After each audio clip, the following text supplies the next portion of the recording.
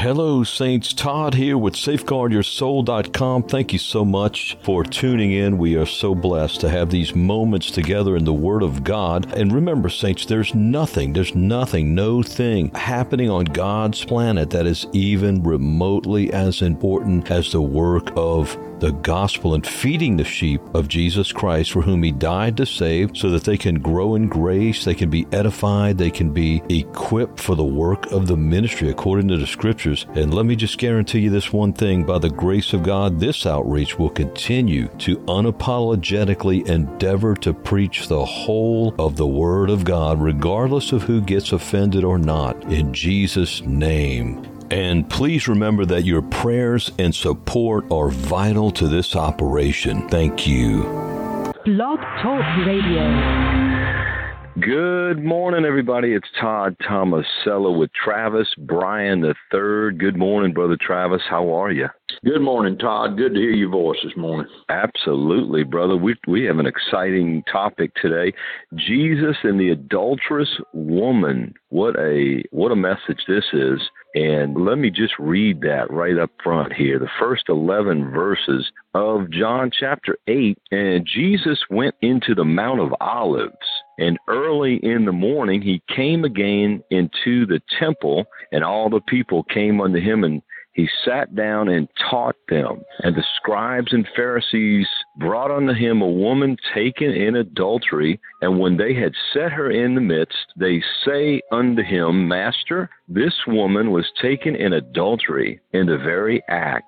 Now Moses in the law commanded us that such should be stoned. But what sayest thou? This they said, tempting him, that they might have to accuse him. But Jesus stooped down, and with his finger wrote on the ground as though he heard them not.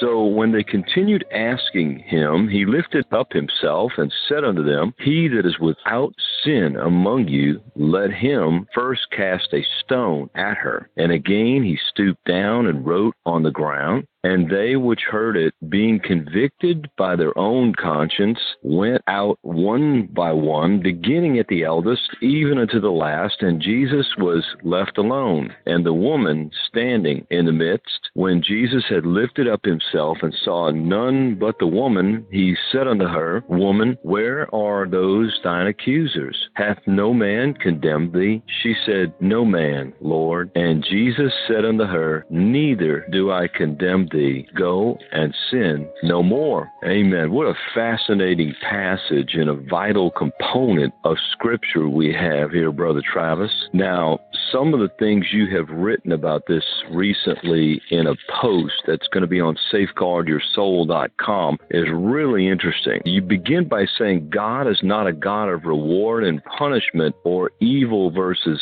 good. And then God's New Testament economy is not according to Moses' law. God does not relate to humanity through any religious system of rule-keeping, reward and punishment, blessing or cursing, right versus wrong. All these are facets of the legal system derived from the tree of the knowledge of good and evil. The tree of knowledge is a tree of law. 2 Corinthians 11:3. God sent his Son into the world to redeem humanity from the curse source in the tree of law, Galatians 3, and set us free from it. The law cannot give its adherents life. The law kills, the Spirit gives life. Would you like to comment on that? Yes, Todd, this passage is a sign. Book of John is a book of signs.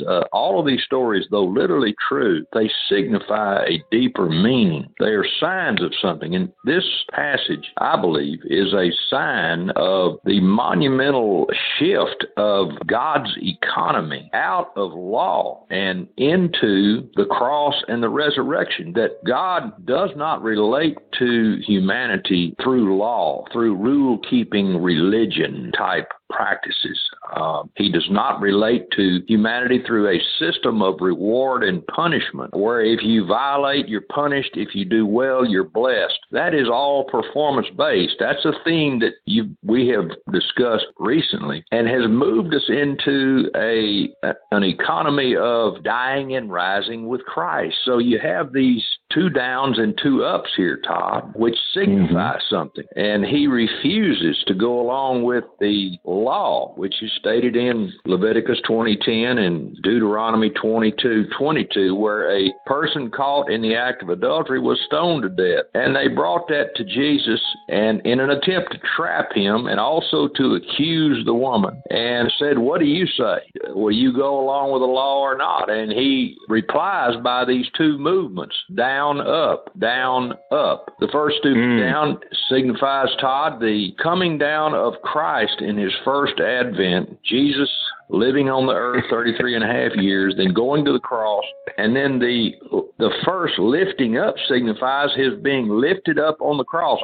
If I be lifted up, will draw all men to me. Speaking of the cross there, the lifting up speaks of the cross as well as the resurrection and the ascension back to heaven. So there you have a down up. But then and in the midst of that, he writes something on the ground in the dust there. Then you have this second stooping down and raising up, and that to me signifies, Todd, the descent of the Holy Ghost to initiate mankind into, that is, those that believe, into this new economy of death and resurrection and rapture. So the lifting up at the end of that is the lifting up of the body of Christ, our experience of the cross with Christ, and our experience and participation with him in his resurrection and ascension, Todd. So we are raptured into heaven. We ascend to heaven upon our death, and that is the last prefigurement in the passage where the church is lifted up, Todd. And then he says, "Go and sin no more," which means sinless perfection is possible after these two down ups are completed, Todd. Praise the Lord, brother. What are your thoughts on what he wrote in the sand? I believe that he wrote one word, and of course we can't be sure what he wrote, but the Lord has indicated to me that he wrote the word death in the dust there. That was what he came to do his first time. One word, death. And that was a true answer to their question. Their question was, if you can find it, Moses in the law says that we stone her to death. What sayest thou? And he gave a true answer. The law says we stone her to death. And so he wrote death there. But he died that death for us, Todd. Yeah. He's the one that took our place on that cross and died. And he said, "Let he's without sin cast the first stone." See, that brings the attention back over to him and what he is going to do to save us from that death. And that we're all sinners, and we shouldn't be ones to cast stones and judge other people. That's right, brother. We owe a debt we cannot pay. He paid a debt he did not owe. Romans 10:4 says, "Christ is the end of the law for righteousness to them that believe." He's the only one that ever fulfilled it. Then he took it in Colossians 2 and nailed it to the cross and took it out of the way. Now, verse... And Todd, let me complete my answer to your last question. The second time he stooped down, he wrote, that's the Holy Ghost coming to earth to go into the hearts of people and give them life, the life of God. So the second time he wrote the word life in the dust. Death, life. Bro. That is the gospel, Todd. You're going to get into this in a minute, but 2 Corinthians 3 is what this sounds like, about the supersedence of the new covenant in Christ and the superior nature of it over the old covenant. A lot of folks want to still be under the law, brother. That's amazing to me. Number 2, you said Jesus brought the life of God into the world for the purpose of restoring humanity to God, the tree of life. In him was life, and the life was the light of men. John 1:4. I am come that they might have life. John 10, verse 10. Go ahead, brother. We need the life of God, Todd, to live for God. And law cannot give you life. See, that's the main problem with living under law. It kills life. The law kills. The letter kills. 2 Corinthians 3:6. The Spirit gives life. The Spirit is a life-giving Spirit. The Spirit of life in Christ Jesus has freed us or set us free from the law of sin and death. Again, we need life, and that is not, and I said this last week, that is not plant life, that is not animal life, that's not human life, that is the life of God that, Todd, we can only receive through death. The only way a person can receive the life of God, the absolute necessary component of living the Christian life, is going through death, going through the cross, and that frees God to transport into your heart this life of God, and it is a supernatural life. It's not natural life, Todd. It's beyond that, way beyond that. Life springs out of death. Now, Brother Travis, what are your thoughts on this? It's my opinion and observation that until we realize what the Bible says and states so clearly about our state without Christ, our fallen state after the fall of man, us as individuals, I think that's a foundational cornerstone component for the Christian that's very, very, very important to understand, that all of our own righteousnesses are as filthy rags. There had to be a great exchange. There's no good thing, Paul said, that dwelleth in him, that is, in his flesh. There's nothing to salvage of anything good as far as righteousness in the eyes of a God who's holy, holy, holy in us.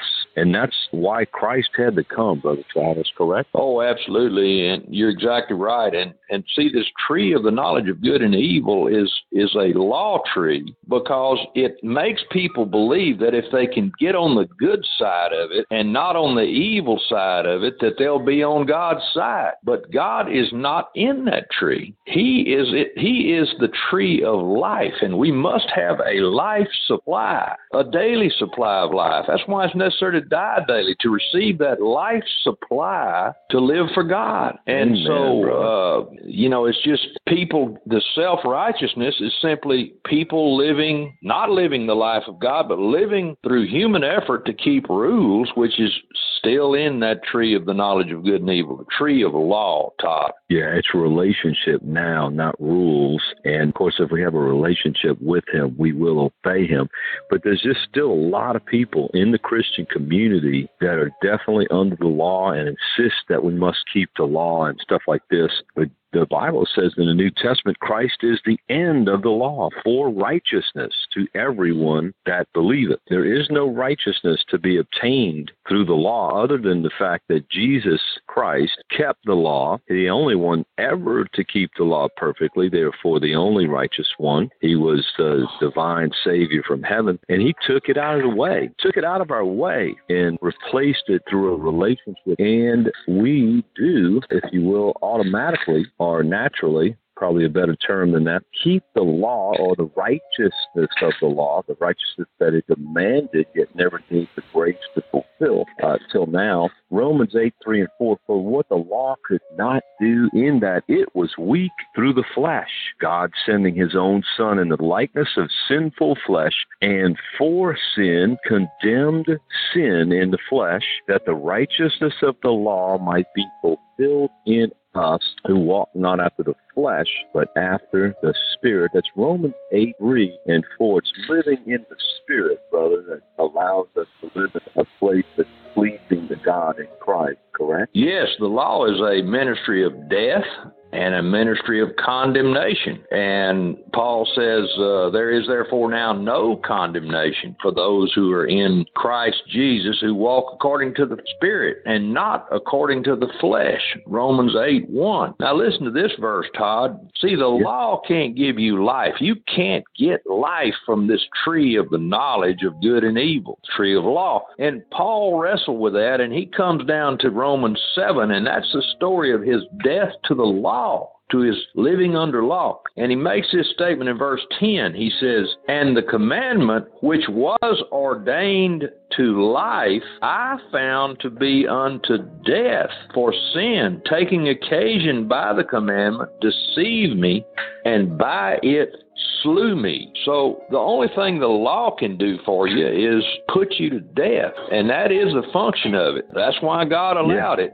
But he raises the dead, and he imparts the Spirit into you, which gives you life. Todd, without that life, we cannot live for God. And the law has another function that is preventive to the Christian life, and that is it arouses sinful passions. Yeah. When you exactly. put the law on somebody, it's something in our flesh that is activated by that, and the motions of sin are aroused by commandments not to do something. We're stirred to do the very thing we're commanded not to do. So the law has two problems. It doesn't give you life.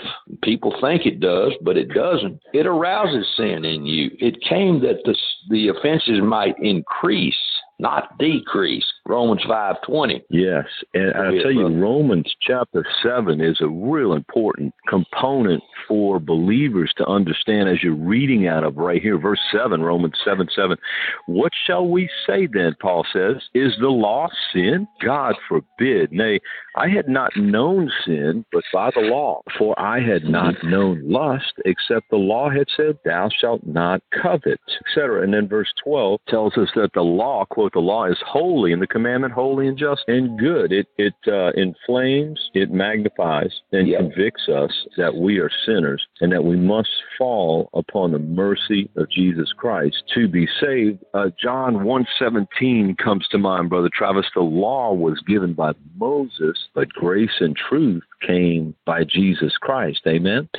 Amen, brother. And the law is righteous and holy and true, kind of like the commands you give your children when you tell them not to do something. Those are perfect commands that are designed to help them and keep them from destroying themselves. But when you tell a child not to do something, there's something in the nature of that child that wants to rebel against that good and true commandment and go out and do it. And in that sense, the law, though it be good, arouses the desire within us and the rebellious nature within us to violate the very rule the law gives us and says not to do. You know, right there, got to say, there are people foolishly peddling the false teachings of men like Charles Finney, who teach that we don't even have a sin nature and an inclination towards sin, which is ridiculous, especially in light of when you read Romans chapter 7. I mean, that's just ridiculous. We should all know that by experience also. But anyway, I had to throw that in there because that is a false teaching that's circulating among a lot of street preachers and stuff today.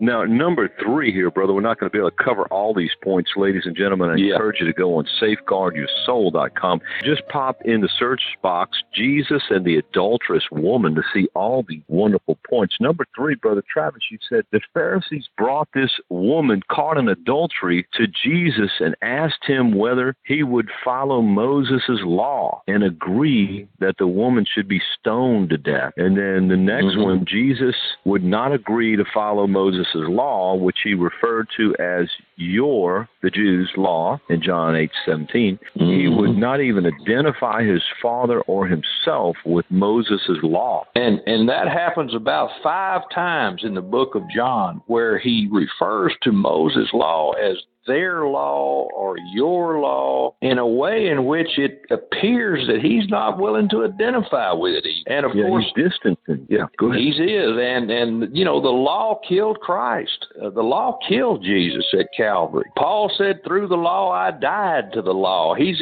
talking about his participation in the death of Christ there. That's Galatians 2:19. And there are other verses that would indicate that God's love collided with the law at Calvary, and the law put him to death. But he rose from the dead and left that law behind and took it out of the way. Now, the law still exists. 1 Timothy 1 still, it says the law is for the unrighteous, the murderers, the thieves, the whoremongers. The law still exists on the earth because that is an ineffective but nevertheless necessary way of trying to keep order. But look around you and see what a great job it's doing.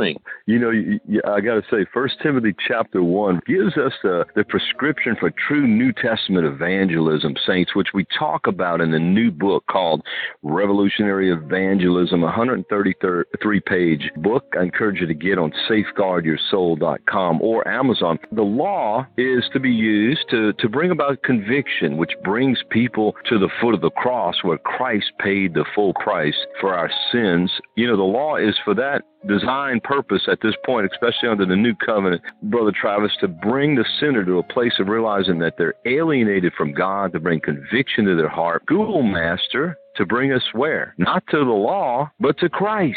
Galatians chapter 3, verse 24. And saints, I want to encourage you to read that in 1 Timothy chapter 1. Again, we go over that thoroughly in the book, Revolutionary Evangelism. It works wonders to bring conviction and bring Christ to people to Christ. I've been using that personally, Brother Travis, and seen just lots and lots of people say that law to convict is very, very, very effective for many years after I learned how to employ it by way of the biblical prescription there. In 1 Timothy chapter 1, the law is not for the righteous, but for the unrighteous. Brother, we've got a few minutes left. Number 5. I was going to say that, and when you do that and people do come to Christ, it's absolutely necessary to tell them then, hey, you're not under that law that was used to convict you anymore. You're out from under that law now and under grace.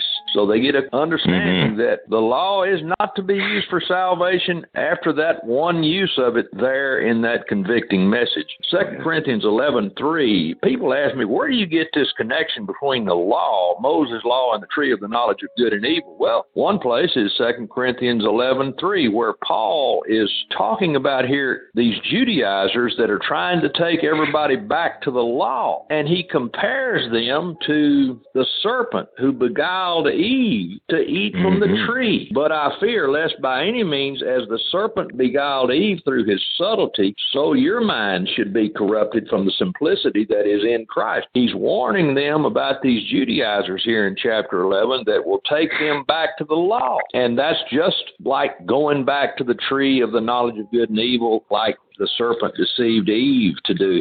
He's comparing these Judaizers to serpents, Todd. Then he makes this statement down here in 11 through 13, same chapter 11 of 2 Corinthians. He says, for such are false apostles, deceitful workers, transforming themselves into apostles of Christ, and no marvel, for Satan himself is transformed into an angel of light. Therefore it is no great thing if his ministers also be transformed as the ministers of righteousness, whose end shall be according to their works. He is saying these Judaizers, though they're preaching good behavior and good works and keeping rules, are actually serpents in your midst, ministers of righteousness that are deceiving you into going away from the life of God, the tree of life, and back to the tree of the knowledge of good and evil, Todd. Covers a lot of people in ministry today, and in most cases, it's ever so subtle, Brother Travis. Would that be correct? Oh, yeah, absolutely. Very subtle, Todd. Many of these ministers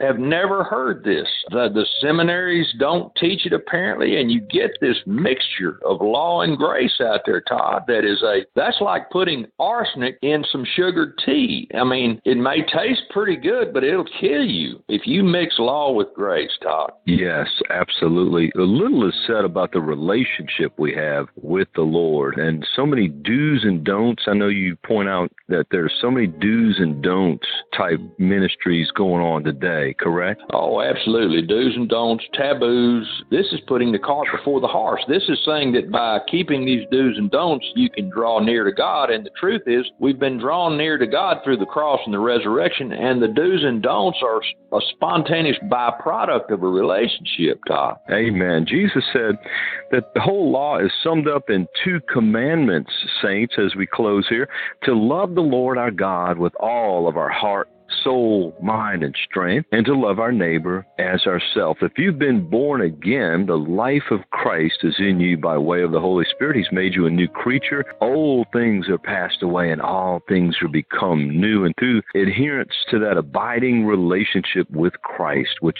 is what the new covenant is all about. It's far superior to the old covenant and superseded it. Hebrews chapter 8, you are now a child of God. You have a relationship relationship with the Father through the cross of Christ, the blood of Christ, and the completed redemptive work of Jesus when he was buried and raised again from the dead. We're talking about the gospel, ladies and gentlemen, where there's going to be a death, burial, and resurrection in your daily life as you walk with the Lord. Romans 14:17, the kingdom of God is not meat and drink, but righteousness, peace, and joy in the Holy Ghost. The kingdom of Christ is about a relationship with him. It's not about religious rituals and do's and don'ts, but rather his righteousness reigning in us and the fruit of peace and joy, love, joy, and peace being produced in the life of the disciple of Christ. Romans 14, verse 17. Well, brothers and sisters, it's been a blessing to spend these moments with you in the Word of God. And remember, there's hundreds of more Christ-centered, scripture-rich, edifying podcasts on safeguardyoursoul.com/audios. There's also a store page with many books on there for your edification in Christ. They're all scripture-rich and Christ-centered. Also, tens of thousands of saints and sinners are being reached every month, and your prayers are coveted for the fruitfulness and supply of this outreach. God be praised, by the way, for those who are supporting. And feel free to visit our donate page on the site, and you can use your debit card, PayPal, or Patreon, and you can become a monthly sustaining member if you choose to do so, and a gift of any amount is so appreciated. Part of this outreach is to equip and supply other ministering disciples across our great country and all over the world. And may God be praised that there's fruitfulness happening among his people and through his beloved saints, as we know that the return of our Lord Jesus Christ draws nigh. And we say together, in the words of Revelation 22, even so, come, Lord Jesus. Amen